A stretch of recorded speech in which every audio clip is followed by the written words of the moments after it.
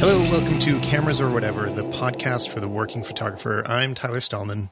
And I am Cameron Whitman. And I remembered, I've been thinking about this ever since we recorded our last show, that I had gotten to the habit of saying the podcast for the working professional photographer. Mm-hmm. I said that a number of times. I don't know how many, but then I remembered that wasn't actually the original thing I was saying. I was just saying working photographer. And once I remembered that, it reminded me of, you know, what the show really is about. And the idea isn't necessarily to, I think the word professional people can get hung up on and have long forum conversations about, and I don't know. And come to no conclusion over it? Yeah, it's kind of useless in the end. And so I intentionally wanted to avoid it at first. And that the word working was meant to replace the word professional, because it doesn't mean that you have to do it full time. Right. It doesn't mean that you have to be at a certain caliber of publications.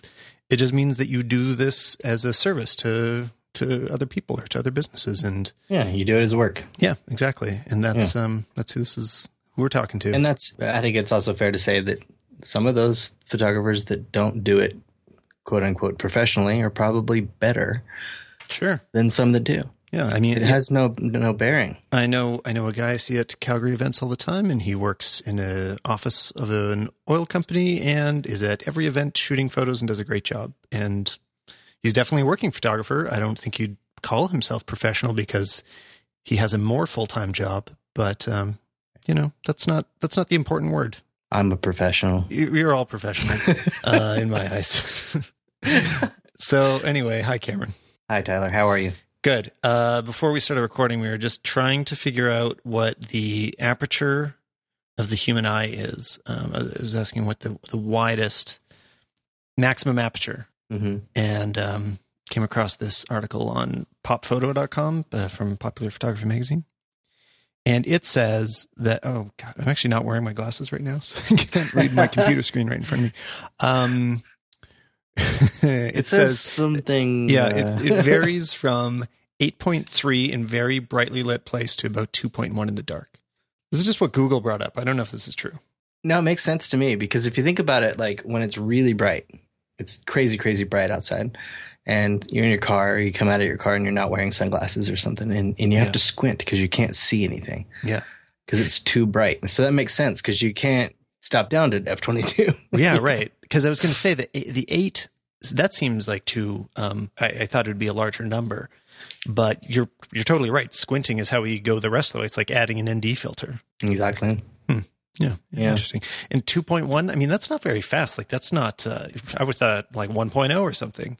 0.9. Yeah. And then but when you said that, I was thinking about it, and I was thinking, well, you almost always see more depth than you'd see in a 1.0 lens. Unless it's like, but that is a factor of the size of the sensor as well, right? So yes. Assuming our sensor is extremely small, but it's big. Yeah. Our sensors are brain. What's our native ISO and what's our maximum ISO? Well, okay, so really good question. Honestly, there clearly is an analog between apertures, right? Like you even use the same word. Aperture means the same thing in eyes and glass lenses. Yeah. Is there a ISO? It's a really good question. Like a gain that gets turned up and down, or is it all happen in aperture, or is it just our brain's interpretation is the ISO? I'm checking Wikipedia. Well, neither of us are doctors, so this would be a great thing for anybody to write in about if you can. Well, hey, you know what? There's a lot of stuff on the Google. So we'd have to get back to the audience on this, or yeah, they can get back to us. Check back. Actually, you guys should answer the question on our Twitter. Yeah, so on Twitter, I'm at Stallman, and I am am I Camrocker? You probably are. You're different on everything, so that's why I never say it for you. It's been a long career, this professional career. Camrocker. Yeah. So CAMROCRE. Never mind. But also, before we dive into our topic this week, I also wanted to let everyone know that somebody launched a new portfolio website recently. Yeah. And it wasn't me. It was me. Believe it or not. Yeah, which was a running gag for the beginning of the show. So, good job. It looks really great. I love your logo. I love your design. Tell me a bit about how you got to where it is and how you got it up. Well, I complained a lot and my wife took care of everything, literally, except for obviously I took the pictures.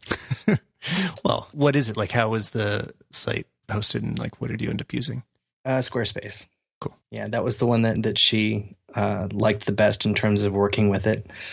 And once I saw where she was going with the trial, I was like, yeah, I'm totally on board. So it looked great. Yeah, I think it looks really, really nice. And now I feel like mine is dated. And well, needs an update.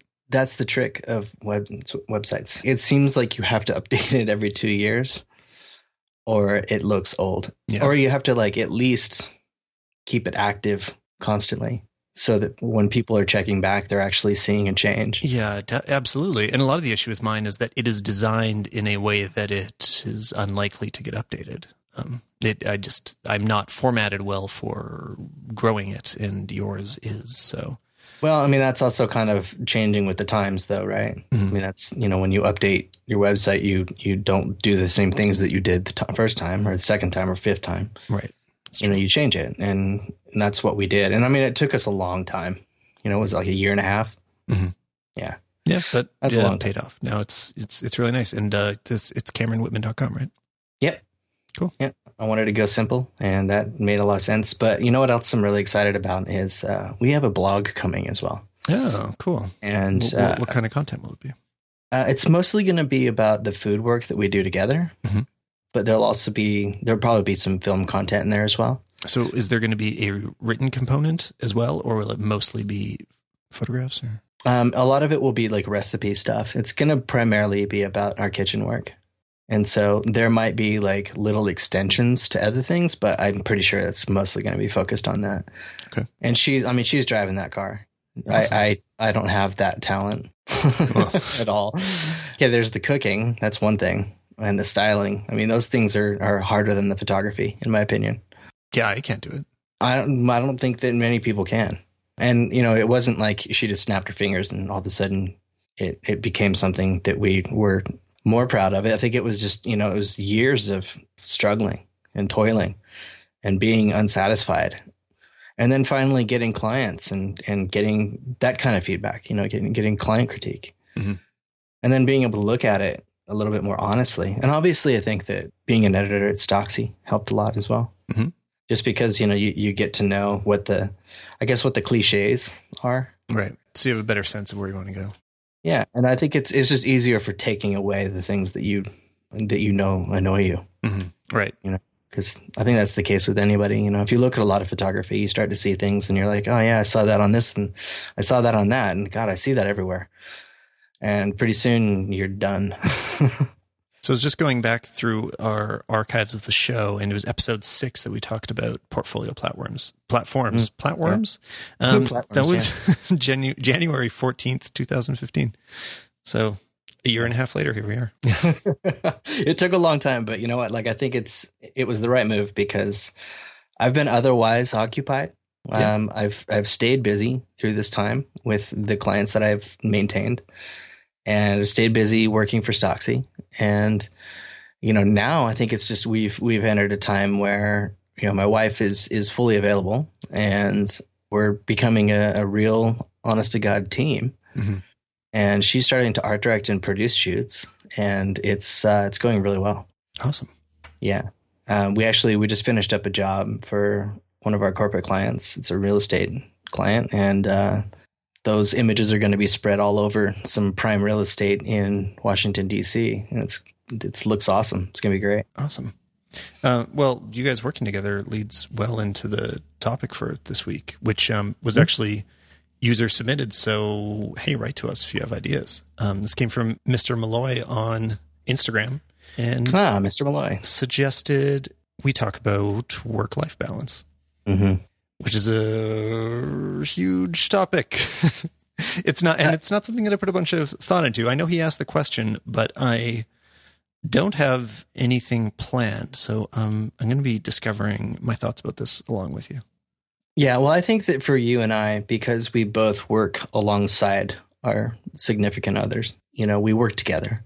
And so I think that it makes it a little bit easier considering what we do. There are a lot of jobs that people could fall into that description of being a workaholic. But this is certainly one of them. I heard it. I remember hearing it in school and hearing it past school from just about every working photographer I ever heard or knew or met, was that if you're a successful photographer, that means you will be constantly busy. Yep. There will never be a time when you have nothing to do. And that doesn't mean you'll be rich. It just means that even if you have, a reasonable amount of business, you will be constantly hustling. Right. And that is the fact. That is absolutely true. That was my first thought about this. And the main thought that I've had coming into the conversation is that I think that a lot of the time people that are the most successful in virtually anything, in many industries, and photography is definitely one of them, don't necessarily have a work-life balance. They just work. Yeah, that's right. That you don't, and my go-to example for, virtually anything to do with work is, Steve Jobs. Everybody talks about Steve Jobs. And if you look at Steve Jobs, there was no work-life balance. And I think nobody at Apple has a work-life balance. They just are obsessed. Yeah. They want to create the best things they can. And so do I, but I don't think that's healthy. But, or think about filmmakers or top actors, top directors.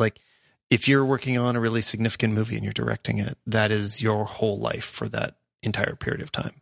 Yeah. You can take time off in between, but you will be working for 20 hours a day for some amount of months of the year. Your kids will be pissed. Yeah. I know game development has a lot of that same thing. There's so many parts of life that if you want to be at the top of it, you kind of are choosing between, work and having fun, having a lot of social life. But isn't this kind of, a North American thing more than anything else? I guess it's probably spreading the culture of it, of being a workaholic, of working too much. Right. Yeah. I think that spreads throughout the culture and just in general. Yeah, I know what you're talking about. I feel like there is a bit of a difference when you're working on your project, something that really is for you and you can take credit for it in the end and all of the success from it goes to you. And what I definitely think of as the North American overworking problem is more people overworking on jobs that aren't their own projects. Yeah. Because I just separate that to me because when it's yours, it's just so different than just working for someone else. Yeah. Well, they both come with many of their own problems. I mean, I think no that doubt. To a lot of people, the dream is to work for yourself. That's everything that you hope for and what a lot of people aim for. That is the dream. And there's a lot of self-help books on any shelf about, the 4-hour work week and how to be your own boss. Mm-hmm. And there are just as many advantages. You're going to find problems whether you're working for yourself or someone else. You're just trading off the challenges. Absolutely. It is definitely not easier. Yeah. And as a photographer, guys, don't overlook the convenience of having somebody else deal with your contracts. Yeah. Yeah, exactly. I mean, just negotiating and just following up on invoices, the amount especially of time that goes into that. Right. Especially as a creative, it doesn't have to be a photographer, just any kind of art. It's hard to get people to respect the value in some cases. I think it's getting better, in a lot of ways. Or at least it got better for me. Maybe it's my own attitude. I don't know. I think that, it's a good point. Because there's been a lot of conversations that I've had with students and friends about making money as a photographer. And usually what the advice I give is that you have to have a mindset that you are worth it and that you're going to get paid and that you require to be paid. And until you develop that in a really honest way where it's coming out of you, you won't get paid because people will take every advantage they can. Well, could you imagine if you went to trade school to learn to be a plumber and you just kind of kept doing free jobs, hoping somebody would pay you, but you don't think you really you're not sure if you deserve it because you just graduated from plumbing school. So you're hoping to get some exposure first. It's crazy. Yeah. You went to school, you know how to do this. You charge people money. You are now providing a service that has value. Well, in that example, people are handling shit Tyler. Mm-hmm. Like nobody is going to assume that they would do it for free. But with taking pictures, you often hear people say, "Well, do you just press a button?" Or whatever the tropes are. But obviously, it's a lot more than that. Well, yeah. So did I just choose a bad example? Like, is there a better analogy? What's the same but different? Yeah, like a consultant. Okay. Yeah. Because you don't even see the work they do. Right. They just talk to you and write stuff down on paper and make you feel like you're paying for something that's really worth something. And no offense to all your consultants out there. I know that you guys are awesome and you kick a lot of ass. So it's just that, I think it's probably, it's a frame of mind, right? So like, when you say consultant, what pops into my mind instantly is lots of money. Mm-hmm. Like I'm going to have to pay you a lot of money to hear you talk. But when you say photographer, I know that's a very variable scale in which if I was on the client side, I know that I could probably take some advantage of that. Yeah. Depending on the apparent experience of the photographer. Well, and the truth is, I mean, it's similar to what I was talking about for working for yourself. It's one of those things that I think a lot of people kind of fetishize. They put it into that category of dream job. It's, it's what people would do. It's almost like people picture it as like a retirement thing, right? A lot of people get into it as they're older, like similar to gardening. It's a way to relax and something to feel passionate about in your off time. So it seems like, wouldn't it be amazing if you could turn your hobby into a full-time job? Maybe that's the answer to that. Yeah. I mean, it's complicated, isn't it? Yeah, of course. And the truth is that most people that are really going to succeed at it it was really hard. And even if it wasn't really hard, a lot of effort went into it. It doesn't come for free. It comes through pain. Yeah. I mean, think about musicians. Like how often is a musician really successful without practicing a lot? Well, musicians, I mean, that's on a whole nother level. Yeah. But I just mean in terms of those dream jobs, like all these things, you have to really, really work for it. Yeah, no doubt. And that goes for even like the best paying jobs. Yeah. Like they don't just fall in people's laps. All this reminds me of audiobook I listened to a little while ago. I may have recommended it. I don't remember, but it's called So Good They Can't Ignore You. And I think you mentioned that. I think I did. And it's just sort of against the idea of blindly following your passion and more about focus on getting good at things. And no, I think you have to today. Yeah. I mean, if the world isn't going to give you a job that you love because you deserve it. Like you have to be better than every other person out there trying to follow their passions as well. Absolutely. Okay. But so how many professions do you think dreams of having vacations where they can go and do the thing that they do professionally unabated by commercial pressure? Right. Because that's most of us. I mean, I don't know about you, but like a lot of our peers are like, oh, I can't wait to go on a road trip and just shoot a bunch of film. Yeah. Well, yeah. I mean, I still like I've been doing a lot of travel jobs this year. And it does not feel like vacation at all. Like it looks really fun. And it's part of your job. But yeah, it's not the same as just, I think people think about it as in terms of like, you're just going to travel and shoot for your own art. Right. Yeah. But it is. And which museums did you go to while you were there? Yeah, exactly. which beaches did I relax on? And it's all day. Like it is 16, 18 hours a day between of just doing things to get the job done of some kind of work on the project. I think another interesting part of that is occasionally in that situation, you can get through 16 to 18 hours a day because you don't have the distractions of your home life. Right. So you can just, what else would you be doing? You got no PlayStation. Totally. It's funny though. Like I find now a lot of the time when I have a bit of downtime, when I'm like, look, I know I've got 2 hours that there's no pressure in these 2 hours. Like my client jobs, I've got enough buffer that I'm not worried about them. I'll just clean my photos, like sort my Lightroom collections, delete rejects, and just try to catch up on the endless storage issues I'm running into. Yeah. Just the management. I'm never ever caught up. Not even close. I'm always months behind keeping things sorted. What's kind of fascinating is that I am reasonably caught up. Oh, well, that's nice. Through our conversations since we started this whole thing, I've upgraded gear. I got the Synology business, and I changed the way that I organized my catalogs and everything just through talking to you about what you were doing. And I didn't change directly to what you do. Yeah. But I found a way that made more logical sense to me. And now it's way easier for me to separate things. Then what am I doing wrong? Oh, well, I don't know. I mean, I guess you're traveling a lot. Yeah. Yeah. No, I mean, I think the worst things I'm doing wrong are not putting enough time into that. Well, yeah. I mean, when you got a lot of other things going on, I mean, that's kind of why, like, when you have that, I guess, downtime, I don't know if that's really the right word, but like slower time, and you can focus on that maintenance kind of work. That's why it's so critical to do that, because then when things are crushing, all your systems are working. Yeah. Well, and they're working for you and not against you.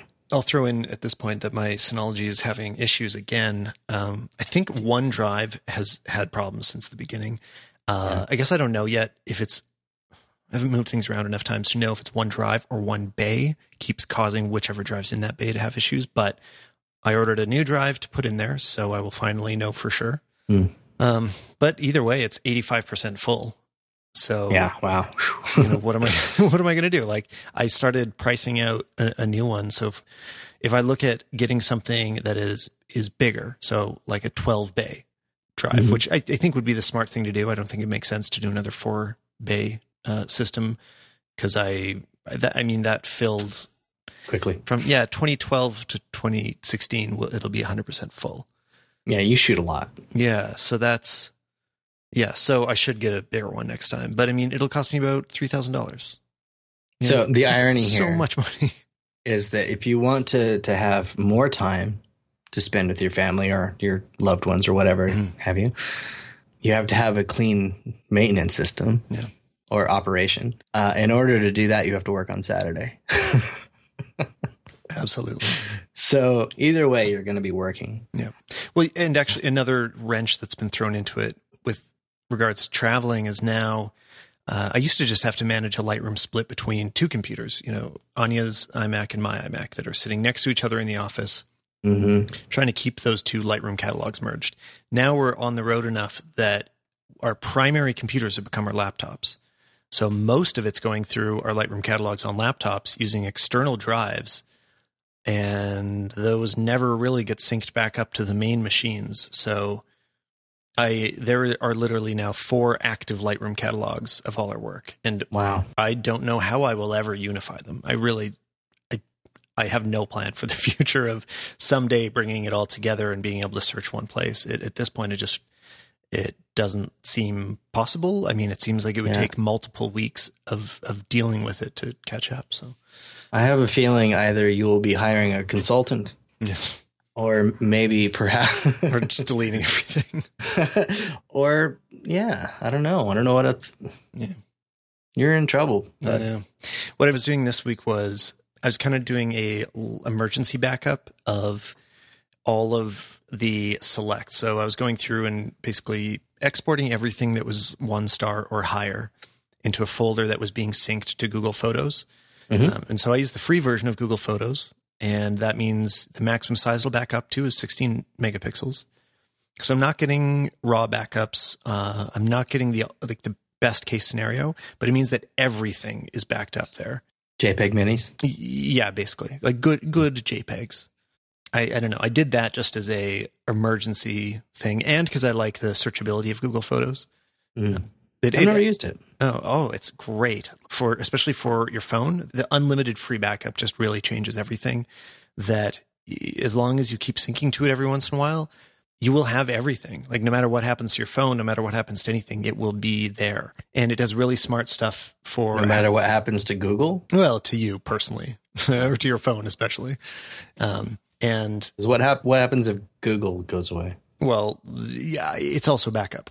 this is never going to be the only place that my photos live. So with my phone, I use a Google backup and then also a Dropbox backup, and the Dropbox creates local copies of everything as well. See, but that's the thing is that like you are a pro user, so you back things up redundantly. Yeah.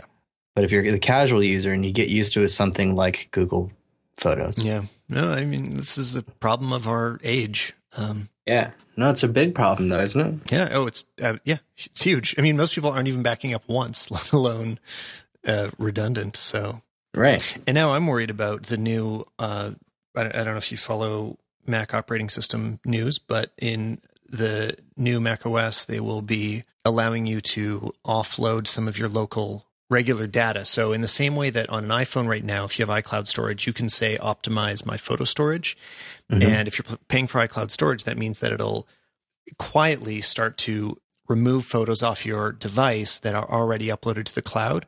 So when you're flipping through your iPhoto catalog, it just shows you thumbnails and it doesn't pull down a full-size one until you click on it. But you're not actually storing the full-size image anywhere. It's incredibly convenient. Mm-hmm. But the idea of doing that with my whole hard drive, it just means that you don't know what is available, especially on a laptop, and you're off of the internet. You have no idea what is available to your machine. And if anything goes wrong... well, I'll show you. No, wait, I'm not on Wi-Fi. Yeah, that seems like... Yeah. I mean, I get it. And I think that eventually, assuming that Donald Trump doesn't become president, mm-hmm. Wi-Fi will be everywhere. Yeah. And we'll be constantly connected with all of our devices, no matter what we're doing. It seems kind of like an inevitability, right? But I still think that you'll always want to have control over your stuff. I can't imagine it. Well, it's just not a good idea that we're in some day where, especially professionals, completely trust a third party because they go away or they cancel the product or you get hacked or whatever. Yeah, I know. That's scary. Yeah. It's a lot to think about. Yeah, so, I mean, the best we can do is be redundant and hope not... And buy analog. Yeah, I hope not too many things go wrong. It also made me realize that hard drive prices have really stopped falling. Really? Yeah, I was looking up charts of them as well, and they just... I know SSDs... Stabilized? Yeah, SSDs are still getting cheaper fast, but... That's good. Yeah, spinning disks haven't really. They just kind of stopped dropping. Is the capacity still growing? Gradually, but I think I think we're starting to hit the maximums of these technologies. Yeah. It seems like. I don't know. I don't follow hardware closely. We'll get into nanotechnologies soon enough and they'll be all... Well, I know that we're hitting diminishing returns on processor speed as well, that Moore's law has been true up until this point, that we keep doubling speed, but we can start to foresee a time where the technology is getting too small to have those same speed gains. And basically mm-hmm. the what we've become used to in extremely fast processor speed growth will stop happening someday. Which is strange. And until something new happens, I mean, there will be other breakthroughs, I bet, but we won't be able to do it the same way that we have. What are we talking about? Why are we here? Well, we went off on a tangent there. I was just going to say, I'm not sure what that has to do with work-life balance, but I'm sure it connects somehow. Yeah. Just listen to this podcast backwards and trace the thread. You know, I think that I can talk to something that's only more recently become a bit of a conundrum for me, is that I guess it's because, you know, during the day when I'm working, you know, my son is at school, so he doesn't realize that I'm not around. You know, like he's fine because he's otherwise occupied and it's a normal thing. But like even tonight, you know, I go and I'm like, oh, I'm going to go for a shoot. I'm only gone for 2.5 hours. I get back and he's just been having a fit. And I'm like, why are you having a fit, bud? And he's just like, well, I just missed you so much. Mm-hmm. And I'm like, well, I wasn't gone that long. It's a little bit worrisome, mm-hmm. you know? And I'm like, wait, okay, so I work from home. My son gets to see me a lot. Is it too much? Is he too used to how much he gets of you? Is that what I mean? Or what That's kind of what I'm wondering. And I'm just like, well, you got to understand, buddy, that, you know, and I'm trying to explain the necessities and the wonderful nature of independence, you know, of just having your own like things to do and your own mind occupied. Yeah. And, you know, I think that when he, you know, when I see him start working on projects and stuff, like, I see that take hold, and it's all fine, but like when he doesn't have something to do, then it's mommy daddy. Mm-hmm. And as a professional, especially as a working photographer, I mean, I guess it's not especially, I imagine it's probably similar to being a lawyer, where it's just like, well, I have work to do that has to be done right now because my client is expecting this by tonight or tomorrow or something. And so like, I love you, but if you want to continue to have a roof and food, like I gotta do this work. I gotta do this thing. Yeah. Well, I don't know if I think everybody needs to be bored sometimes, because we never really are. Well, it's getting harder and harder, isn't it? Yeah. Yeah. And, what this reminds me of, those, as far, I mean, I can speak better to adults than to children, but, so when we as adults are bored, I think a really common thing is that we will watch TV or browse the internet, or catch up on Instagram or play video games. And honestly, that is the stuff that is most likely to get in the way of you becoming a professional. I hate to say it, because I like Game of Thrones. It's the one show I watch, but that's all I can afford to watch is one show, because I'm making stuff. And I think if you want to make stuff professionally, if you want to get paid to make stuff, that has to be what you do in your spare time. Yep. I think you have to stop thinking about killing time and passing the time, and look for moments that you can create something new. And that's how people end up getting jobs in creative industries. Yeah. Well, and I think, a lot of people ask me, how do you balance being the content manager for Stocks United and being a working professional photographer who is pretty much constantly active, and be a husband and a father? And my go-to answer is I have no idea. Honestly, like, I don't know. IPA, I guess, helps a lot. But I think that also, because I have a unique luxury of being able to work from home, even though I'm working a lot, I can stand up and go and hug my kitten son. Yeah. Or, just take a 10-minute break and talk to my wife. Yeah. And, that makes a huge, huge difference. Well, I definitely don't want to make any of this sound like complaining, that all this hard work is something to complain about. It's more a frustration with when people express the idea that, like, they would do anything to have a creative job, and they really mean they do anything except put in all the hard work. Yeah. The funniest thing about, and I'm actually curious to see if this is true for you as well, is that, like, usually when the weekend comes and I don't have a job or I don't have a plan to do something, I get, and if I have the opportunity where I could be creating something, I get terrible anxiety. Because I'm like, what am I doing? Like, why am I not making something right now? Yeah. Yeah. Right now I'm busy enough that I do look forward to little bits of downtime. Mm-hmm. Right now I could really use just 4 or 5 hours of not having to do anything, but per day. But after, say 2 or 3 hours of not being productive, I definitely get too antsy to not, like, I couldn't spend more than 2 hours not working on something. And it's not work. I mean, it's just that might just be playing with the new iPhone app and learning how it works and trying to make a little digital whatever with it, or watching a tutorial about software that I am not very good at yet. Or, it's not always work, but it's like moving my brain forward and getting better at something, or making something that didn't exist yesterday, or just things that aren't passive, Yeah. For me, actually, it's been working with black and white film more. Mm-hmm. I'll get into that later, actually. I'll talk about that as my thing. Oh, okay.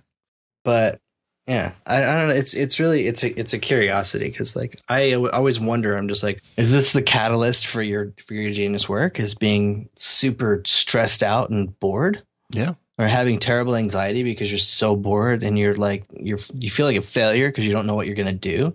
I mean, whatever works for you. I don't know. Those moments, though, also, they're very trying and difficult moments because sometimes, you'll go and you'll look and you're thinking about what you're going to do next, and you go and look at what you've already done.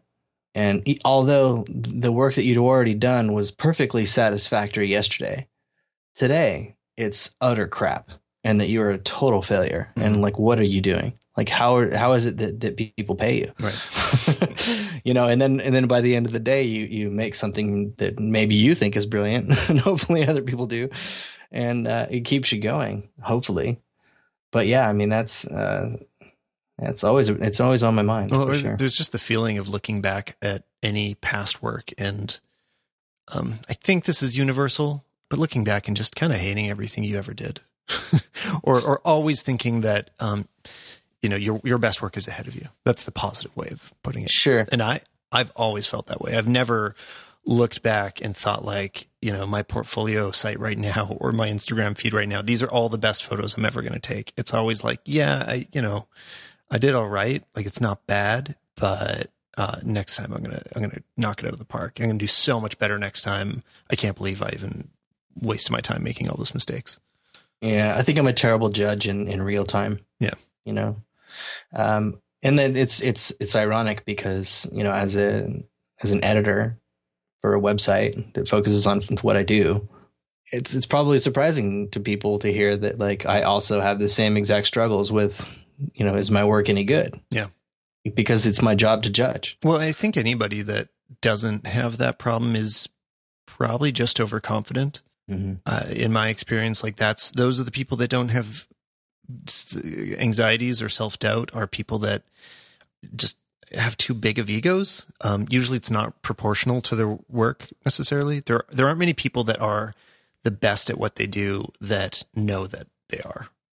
In the people I've met personally, typically people that really create great work have that feeling of always wanting to do better next time. Yeah, that's the thing, is I don't even know what that means. To imagine like, oh, I'm the best, like that. Whoa, what? Mm-hmm. Because I mean, it's like a common question that people ask each other, like, what's your favorite band? And that's not a question I can ever answer. I've never been able to answer that question. Yeah. I'm like, well, today or what? Like, give me a genre. Mm-hmm.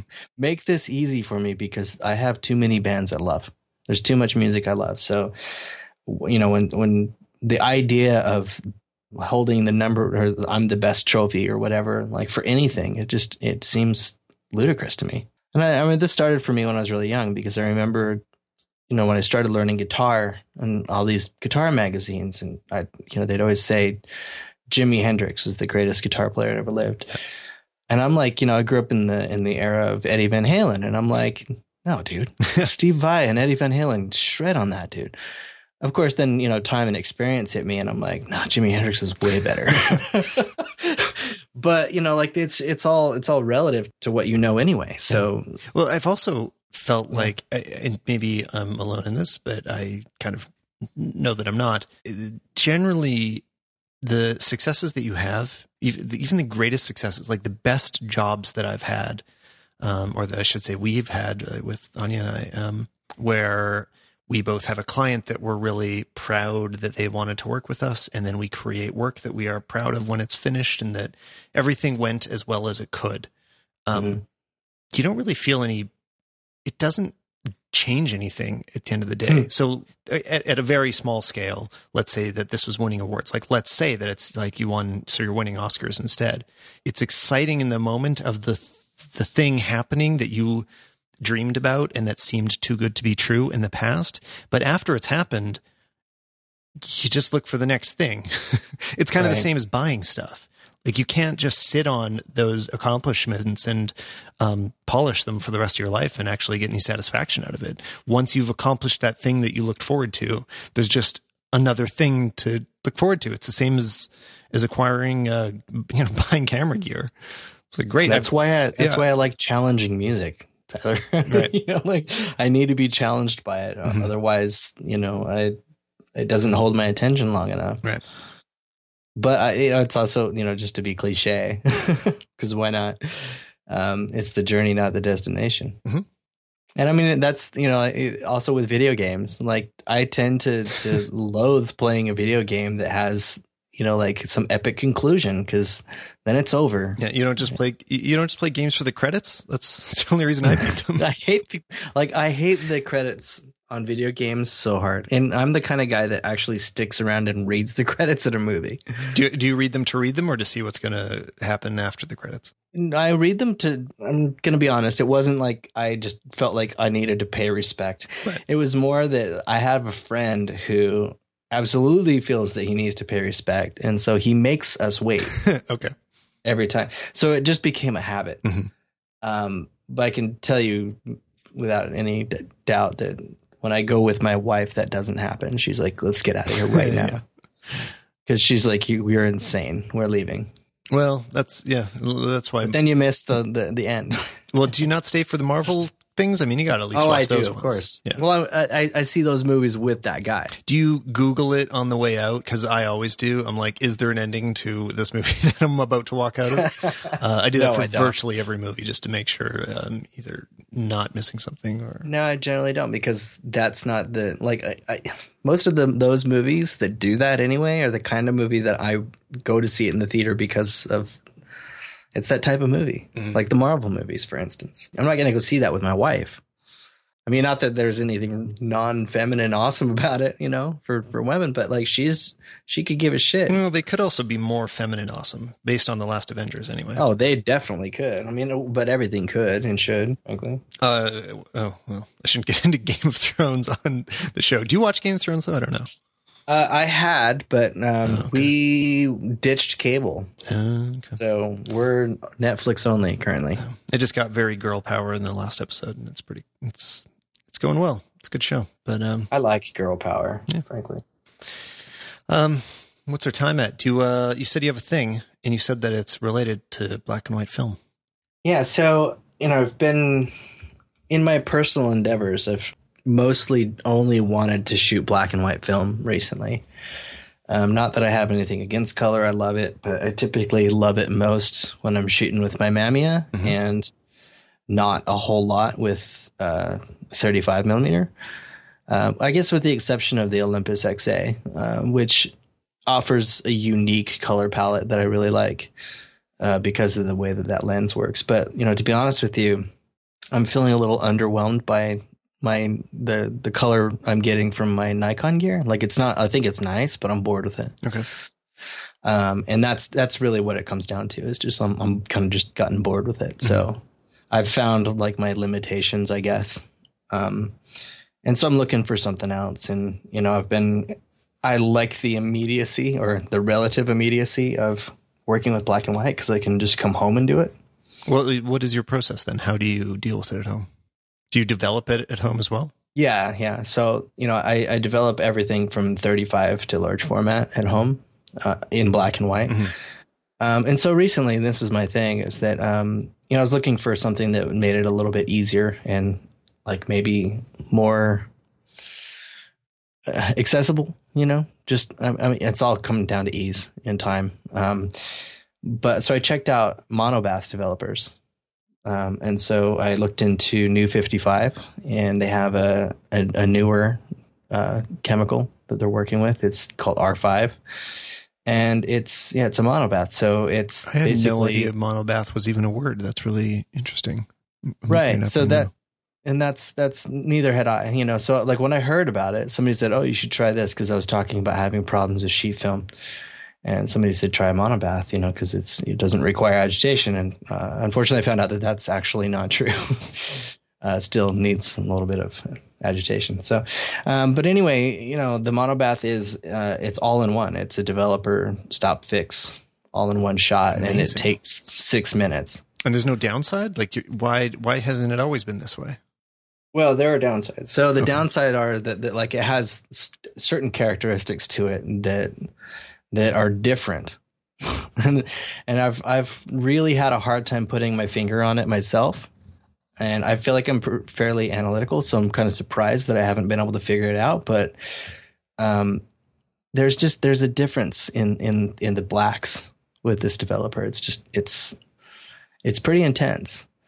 And I want to say it's more contrasty than, say your typical like Saul or crushing them, like you're losing detail, or yeah, I'm not sure. Yeah, I think that I'm losing a little bit of detail, to be honest with you, but in a way that I like. Like it's really intriguing to me. And I also, because it gives you a mood. And that's, obviously, it's black and white. You want a mood, right? And so, I've been enjoying it. But I've also had quite a lot of frustrating failures with it. Like where you ruined the film, or what happened? Yeah, well, and of course, the bummer about all of it is realizing, it's because I'm stupid. Like it had nothing to do with the developer. It was because I was an idiot. It was the developer person. Yeah, it was the operator. Yeah.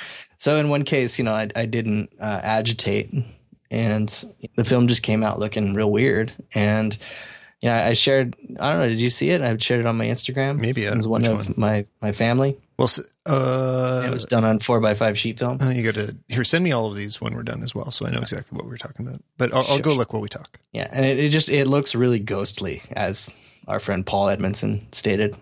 it's like I don't know. I was like, is this cool? And his comment was like, it's ghostly. I'm like, it is ghostly. It's almost haunting.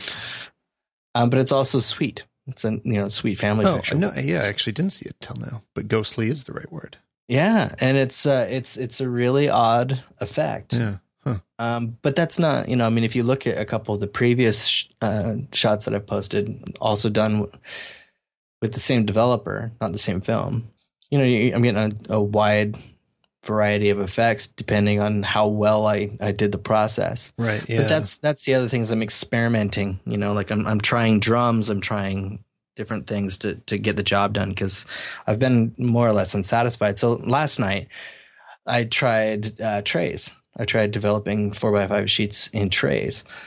And, like the thing that sucks about this R5 is that it has a really super potent ammonia smell that you cannot stand over. So, I'd have to, like, in the pitch black, I'd have to walk up to it, agitate it, walk away from it, walk back to it, agitate it, walk away from it for 6 minutes. Thankfully, it's only 6 minutes, but in that condition, 6 minutes feels like a very long time. And so then by the time I got, to the 6 minute point, turn the light on, there was practically nothing on the film. And so I was like, damn it, because this stuff is also one of the benefits of it, is it's supposed to have a shelf life that lasts quite a long time. Okay. You can reuse it for a while without it dying. Or, that's what I understood anyway. And so I'm like, God, I can't believe it's only a week old and I've only used it like 4 times and it's dead. Right. Like, that's total crap. And then today I was thinking about it and I was like, man, I'm just so frustrated. What went wrong? Was it the film I used? And then I went and looked at the camera and I realized that I had metered correctly, but I did not take into account that I'd had a yellow filter on, and it was a 2 times factor. So there's 2 whole stops. Right. So in this case, basically I underexposed the shit out of it.